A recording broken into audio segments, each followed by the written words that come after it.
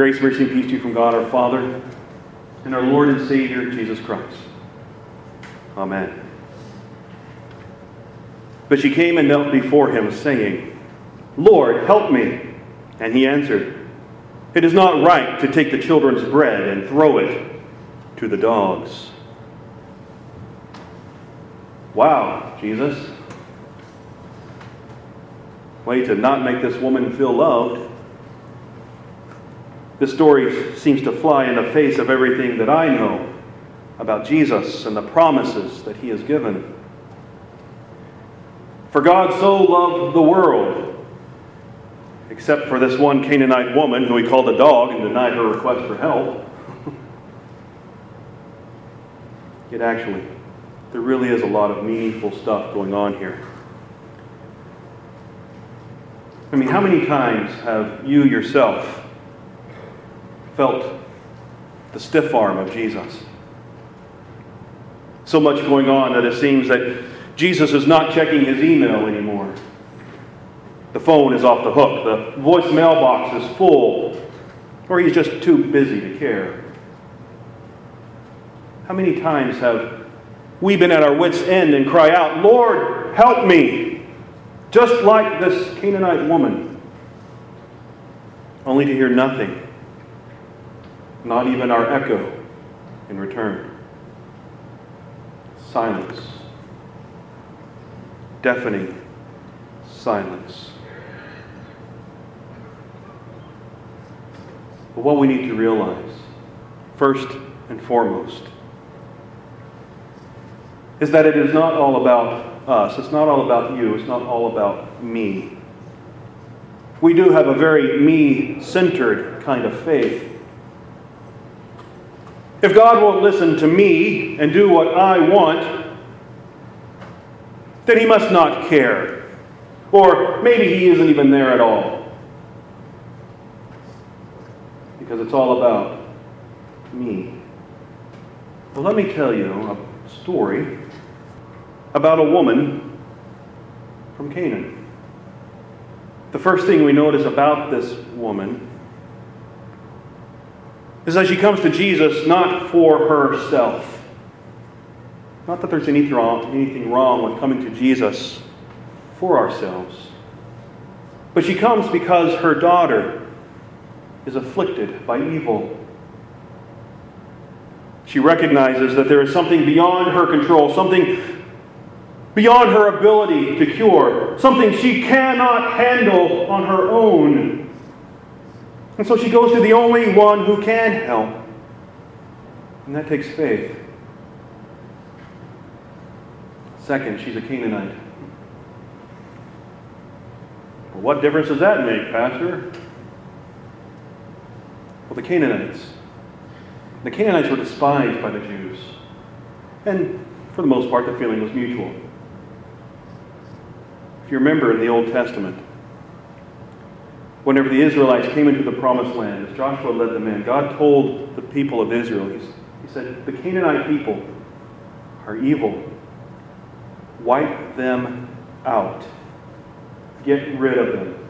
Do not show any mercy. Destroy them, man, woman, and child. Well, that doesn't sound much like a loving God, does it? Except God knew the wickedness of these people, and he knew what they would do in turn to his children. The Canaanite people were somewhat of a pagan people. They worshipped Baal and Asherah amongst other gods, and the things that they did in their worship in their own temples are things that I would rather not get into in church. It was depraved.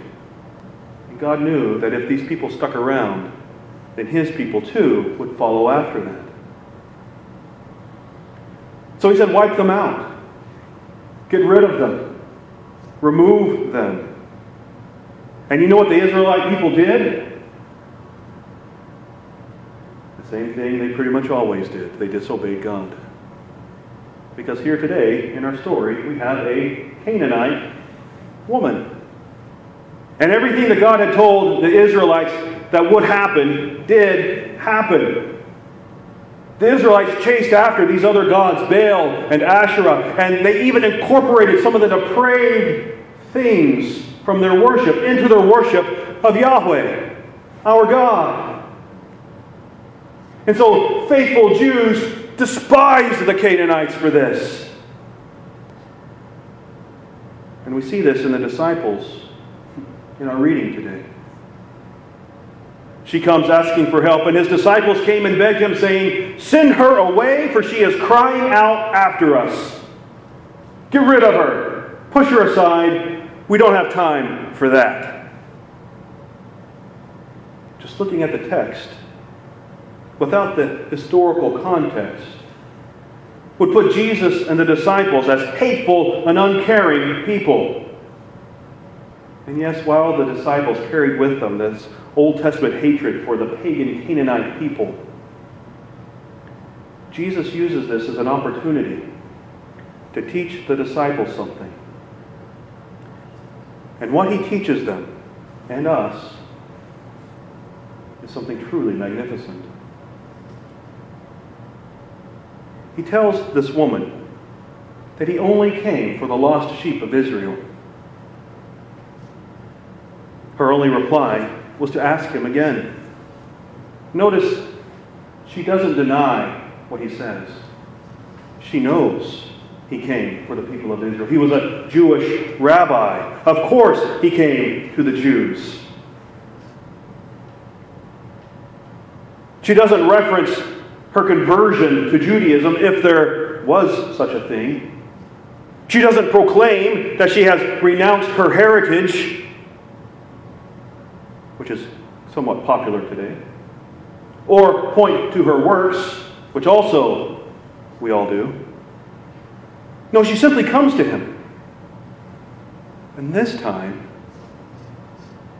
on her knees, she knelt before him and asks him again. And as the story moves along, you will see that she takes on more and more humility. "Lord, help me." And Jesus replies, "It's not right to take the children's bread and to throw it to the dogs." Notice again when she replies that she doesn't point to her tithing record, her church attendance, her work in the soup kitchen, or volunteering for the VBS. No, she accepts the fact that she is a dog. A despised creature to the Jews. Dogs were nasty. They ate dead things. They peed on the walls. They were gross. "Yes, Lord," she says. "Yes, Lord, I'm a dog. Yes, Lord. Yet even the dogs eat the crumbs that fall from their master's table." Notice where she's at now. She's now a dog under the table. Yet she is begging from Jesus with big puppy dog eyes. She knows that he is her master. She wants just a taste of what might fall from his table. She isn't looking or asking for everything, just a taste, just what the master will give to her. The leftovers. She's only asking for crumbs. Another neat thing here is this. It was only a chapter ago that Jesus fed the 5,000 plus. Jesus is surrounded by a large mass of people. 5,000 men, not counting women and children. Easily 8,000 to 10,000. And notice from that story that Jesus fully fed everyone there. None of them left hungry. In fact, they were all satisfied. They were stuffed. Kind of like us after Thanksgiving.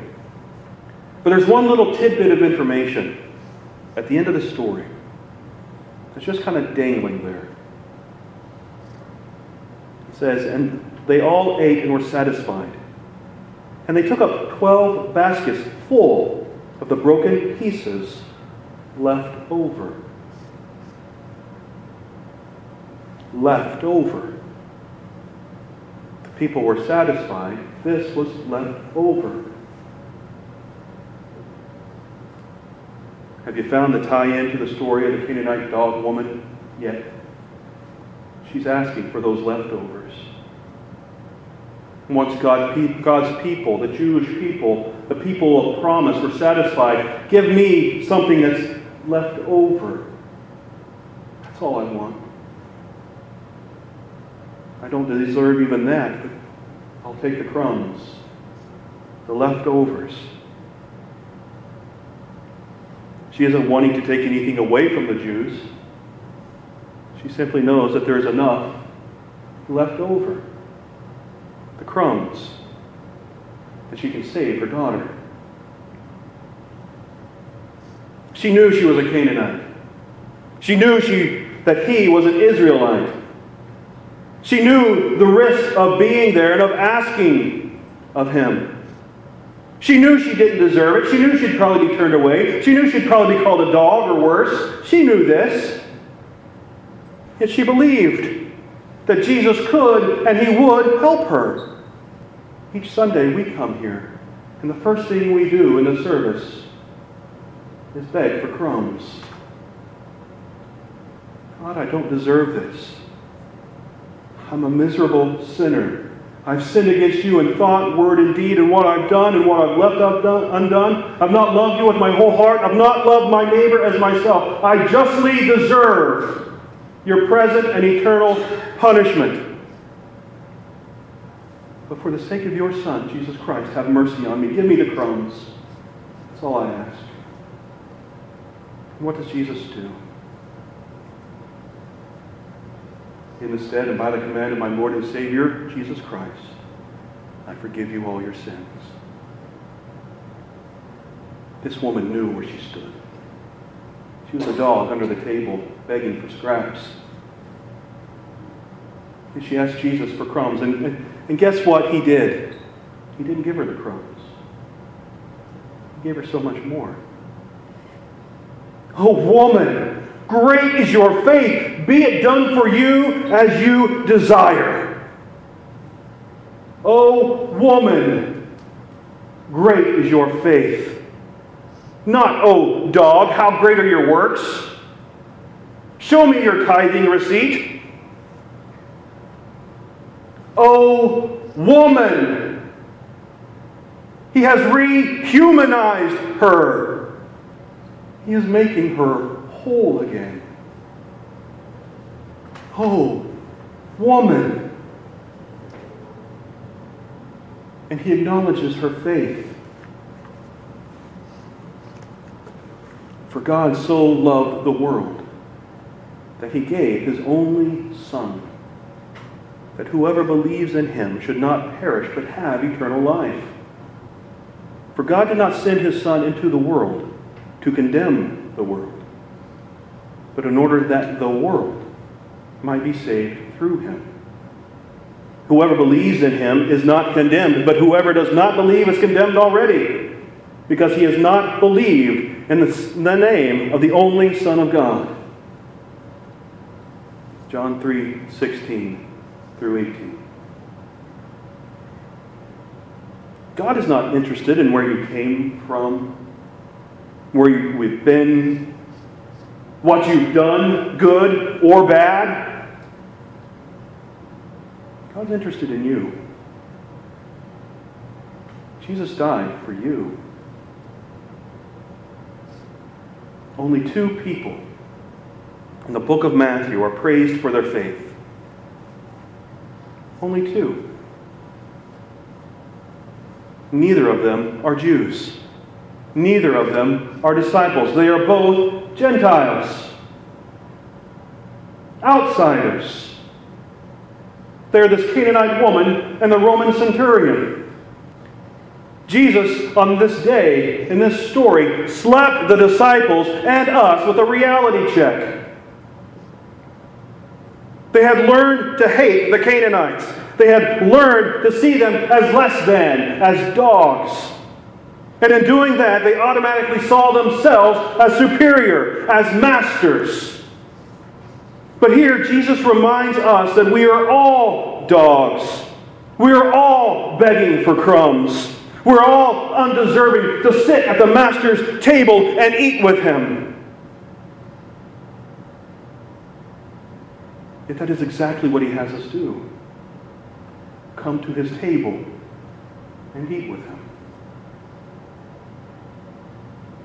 We are invited to taste and see that the Lord is good. He has prepared a table before me in the presence of mine enemies. He has given us a foretaste of the feast to come, the marriage feast of the Lamb and His kingdom, which has no end. For now it feels as if we only get the crumbs, and in some ways, I guess we do. Because we're still waiting for the Master to come. We wait patiently for Him to set all things right. And on that day, all our prayers will be answered. All our tears will be gone. Reunions will happen. Peace will reign. Our God will show that He is truly triumphant. And those who have humbly been eating the crumbs from under His table will sit with Him and dine like royalty, as heirs to the kingdom. In my Father's house, says Jesus, are many rooms.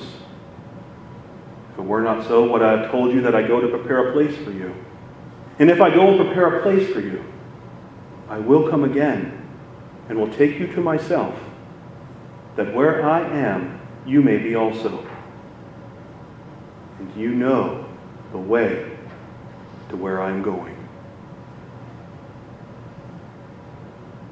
Amen.